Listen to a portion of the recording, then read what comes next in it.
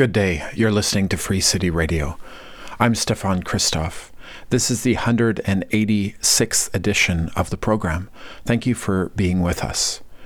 On the show today, I am going to be focusing on a recently released book, which is called We Go Where They Go, The Story of Anti-Racist Action. This book documents the organizing of ARA, Anti-Racist Action, across North America. This was a group very active in the 1980s and 90s. It organized young activists, musicians, a lot of people involved in the punk rock scene to confront racism that was across the board. There were formations in places like the Canadian province of Ontario where you had openly racist organizations like the Heritage Front that were organizing during this time. The Anti-Racist Action Group took this fight against racism directly to these organizations, white supremacist organizations, that shaped a struggle in a way that was very different from the approach from legal authorities or political discourse of the mainstream, and actually organized to directly confront these racist institutions. A description of the book says, "What does it mean to risk all for your beliefs? How do you fight an enemy in your midst? We Go Where They Go recounts the thrilling story of a massive forgotten youth movement that set the stage for today's anti-fascist organizing in North America, when skinheads and punks in the late 1980s found their communities invaded by white supremacists and neo-Nazis. They fought back. Influenced by anarchism, feminism, black liberation, and indigenous sovereignty, they created anti-racist action."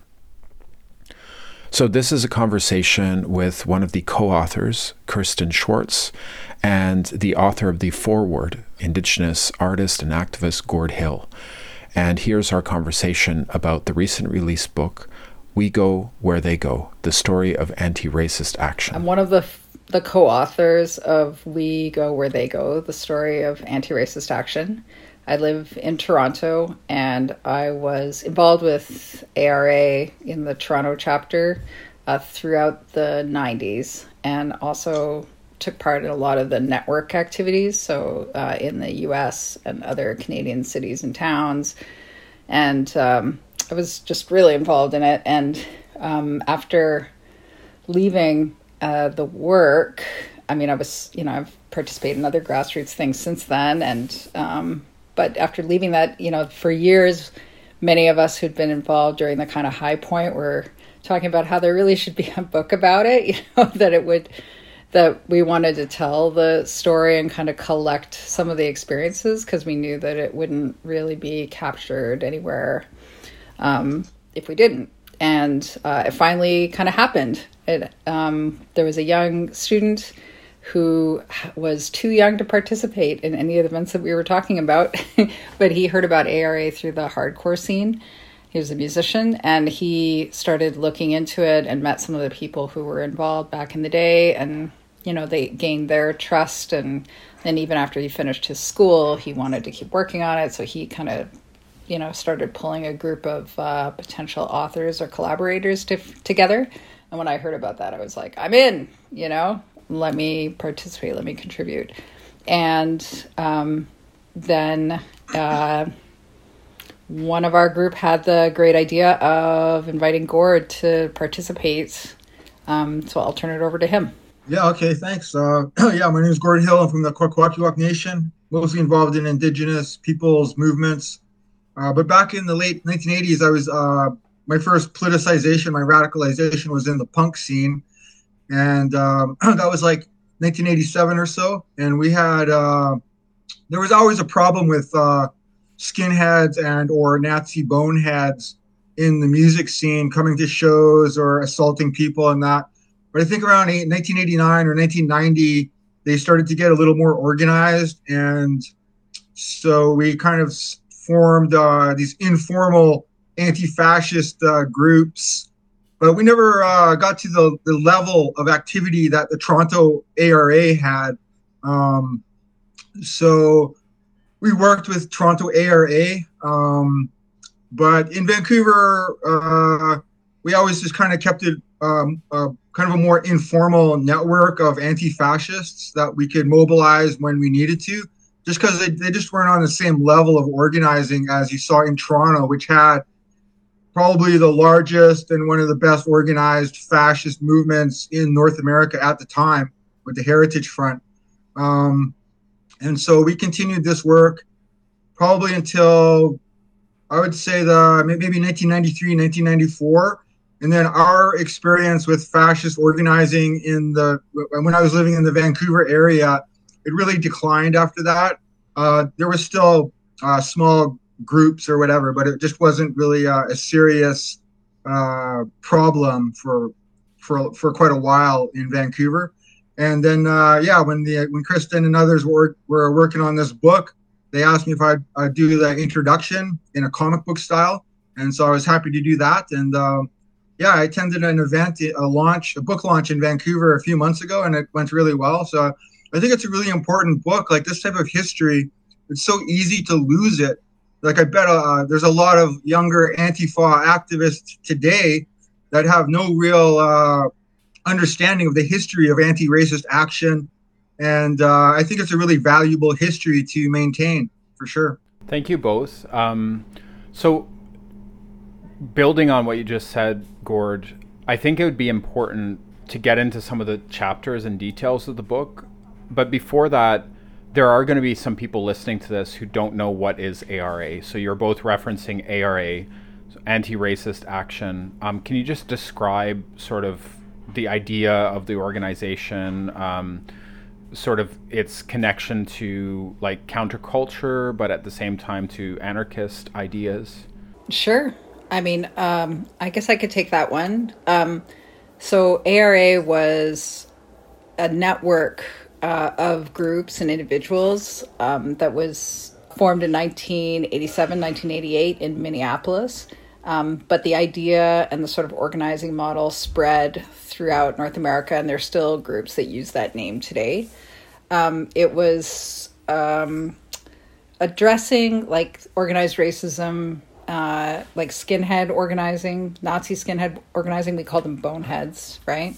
In the like punk and hardcore scene first. Just like Gord was talking about, like that was a period when the far right was kind of taking a page for what was happening in the UK and trying to do the same thing in North America. So there was this kind of organized push, and it was amplified a lot in the mainstream media by talk show, like TV talk show hosts that were like hosting, basically brawls on set between racist skinheads and, people from the audience, including sometimes the hosts themselves would get in on it. So this kind of all gave a bunch of free publicity to this racist organizing strategy, and cemented this idea that like skinheads were synonymous with racism, and which was really unfortunate because doesn't reflect like where the skinhead scene came from. But anyway, there was this big push, and people like, the Metzgers, who had a group called White Aryan Resistance in California, they were aggressively promoting this approach. So, and then at the same time, all over North America, there were efforts to kind of mainstreamize like white supremacist ideology. So David Duke was a congressman at one point, like he was a past KKK organizer who then sort of, on paper renounced his ideas and then got himself elected. It was like a kind of a, big deal. And, again, sort of mainstream, trying to make those ideas more mainstream. So it was kind of a forerunner to what we see on a kind of bigger scale today, actually, right? So they were making all of those efforts, and ARA was the effort of young people in the countercultures to kind of fight back against this. First, starting in their own scenes, and making sure that racists wouldn't have a chance to like organize shows or have a presence, in the street scene or whatever. But then it kind of went beyond that, right? Because first of all, ARA people started going to confront and challenge the KKK when they were doing these rallies in the Midwest, throughout the Midwest in the U.S. At that point, there were rallies like in some states, it'd be like almost every weekend there'd be like a Klan rally, with the whole 9 yards, like the robes, everything, protected by huge numbers of police, right? So this could be a kind of a spectacle, and ARA people organized to try to make those events as unempowering and uninspiring for the racists as possible, So that was, one big thing that was happening in the US. And then on the Canadian side, as Gord mentioned, or as Gord introduced, we were dealing with the Heritage Front, which was like an effort more on the David Duke model, or like trying to bring together both things. They were trying to have like kind of mainstream acceptability, and introduce like more racist ideas into the mainstream and make them acceptable or socially palatable or whatever. And at the same time, recruit from the street scene, and develop a kind of fighting force on the streets. So in Toronto, that was what we were dealing with, and also Ottawa, also Kitchener-Waterloo and Hamilton, like a lot of different, they were trying to organize throughout Southern Ontario. So we tried to do the same thing as a kind of very grassroots, youth-oriented response. That's great. So building on that, I think back to the first point that was mentioned briefly at the top, this idea that maybe there are some tones in a lot of mainstream media, like political tonality around like, oh, well, anti-racism is, of course, the natural state of affairs in liberal Canada. Of course, I have no agreement with this, right? But the sort of tonality of, oh, well, power will protect people. What you're describing, like this period around the Heritage Front, or what we saw, with the overt fascist racism of, Trump supporters, and there's many in Canada, show a very different story. But I think one thing that is so important about what you're documenting is showing how grassroots organizing actually pushed this back and like was part of, on the streets challenging of the normalization of this overt racism.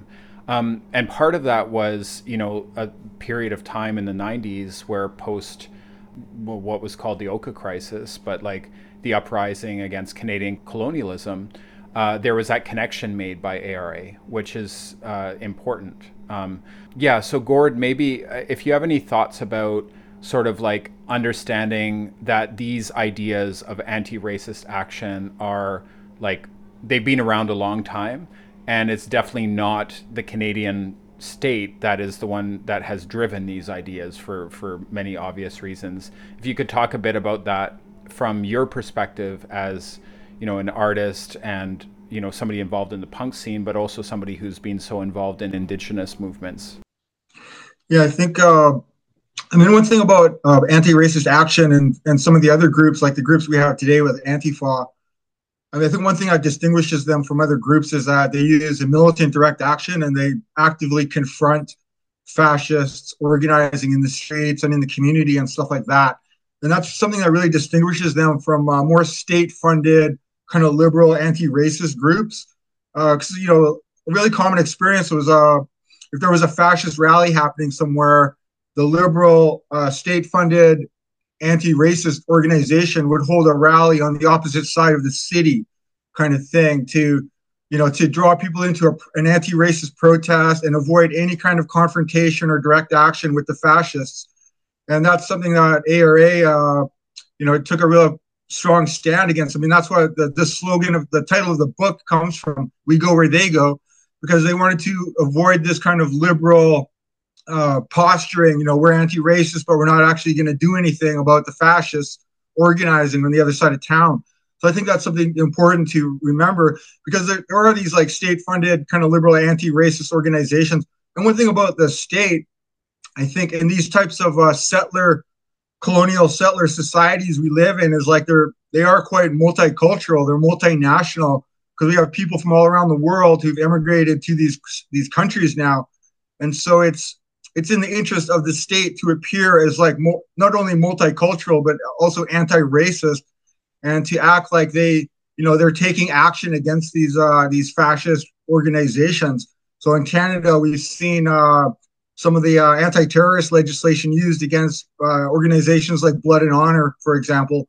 But I mean, it's like the white supremacy is like the state, the colonial state. The foundation of it is based on white supremacy, and it's only these this kind of posturing and rhetoric that the state adopts to portray itself as anything other than this institution which has its roots in this white supremacist culture. Looking at it from like an indigenous perspective, I mean, we certainly don't see the state being an anti-racist institution, considering the levels of racism and institutionalized racism that indigenous peoples face here. But yeah. So drawing out a bit this idea of the connection between the state and, the history of racism on a structural level that shapes Canada. I mean, let's get a little bit specific. In the context of Ontario, the book goes into the Heritage Front, and that, from what I understand, has links to what was the Orange Order, which was like that grouping of like colonial politicians that really wanted a Toronto that was only sort of governed by WASP, like British Anglo-Saxon politicians, the Orange Order. The idea of like sort of the exclusive nature of like power in Canada as governed in the context of a British sort of driven framework of political dynasties. And I just saw a parallel between like the Heritage Front in the more modern times and sort of, some of the power structures in the past. So I guess going into what you actually talk about in the book, so the Heritage Front and the fact that I know, Kirsten, that you went and confronted gatherings of this organization. So can you talk, Kirsten, about like actually confronting organization?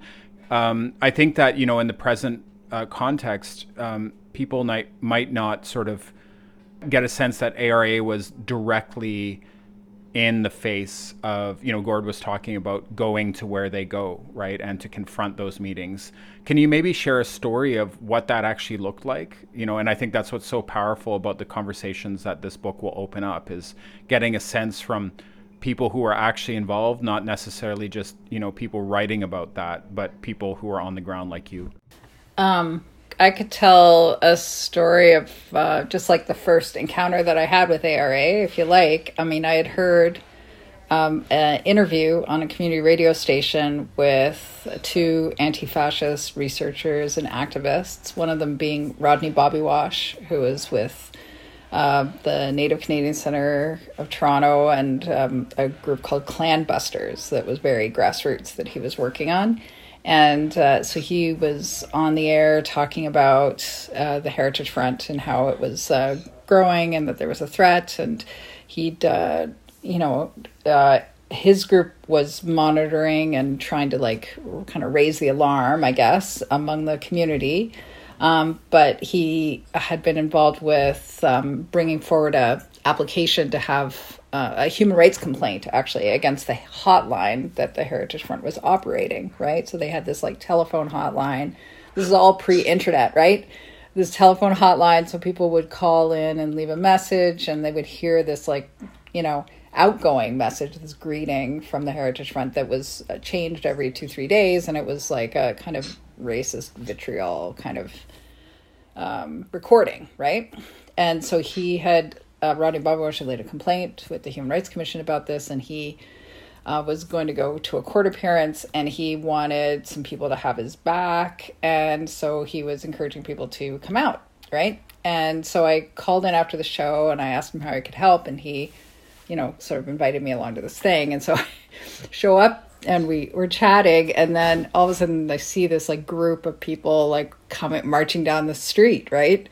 And he says, oh, good, they're here, and it was the ARA people, and it was just like a whole bunch of punk rockers, right? And then we head across the street, and the Heritage Front people are approaching, and then there's just this melee, right? It was just like a fight. All like people were just going at each other and running through bushes, and there were police horses all of a sudden, and it was just, it wasn't involving more than like probably 60 or 70 people, but, and it only lasted a few minutes, but that was my first encounter with ARA or what became ARA. And I was like really fascinated by this, I thought, oh, well, this is, there's a lot of energy here, and I liked, Rodney Bobby-Wash, and I wanted to support what he was doing. So I signed up. And then there was just a string of demonstrations, which got bigger and bigger. As I said, in Toronto, there was a really big one in Ottawa, where the Heritage Front was on this kind of recruitment drive. And so they were hosting a concert at the Boys and Girls Club in Ottawa. So they had bands, like racist rock bands, right, that would perform at these things with like super explicit lyrics and like racist lyrics, and really advocating, that kind of street violence, that is kind of really closely associated with the far right. So they would have speakers talking about more kind of, things that were a little bit closer to mainstream point of view, but then they would have this music, right, to kind of rile up the crowd. So they were having an event like this, and there'd been a big demonstration called by people in ARA and other left groups. And so there were hundreds of anti-racists came out for that, and sort of tried to march on this club, on this building where the show was happening, and kind of prevent the show from taking place, or interfere with it in some way, or scare the people who were inside and encourage them to leave, or create such a ruckus that the police had to shut it down, something like that. It wasn't very well thought out. It wasn't very strategic, but it was just like, this is happening. It shouldn't be happening. Like, let us do something, right? So that, and that went on for hours. That was like the first time in Canada that pepper spray was used on demonstrations by police. That was documented by a researcher. She compared, looked at the whole trajectory of the use of pepper spray. So, there was just it was a confrontation in front of this club, basically.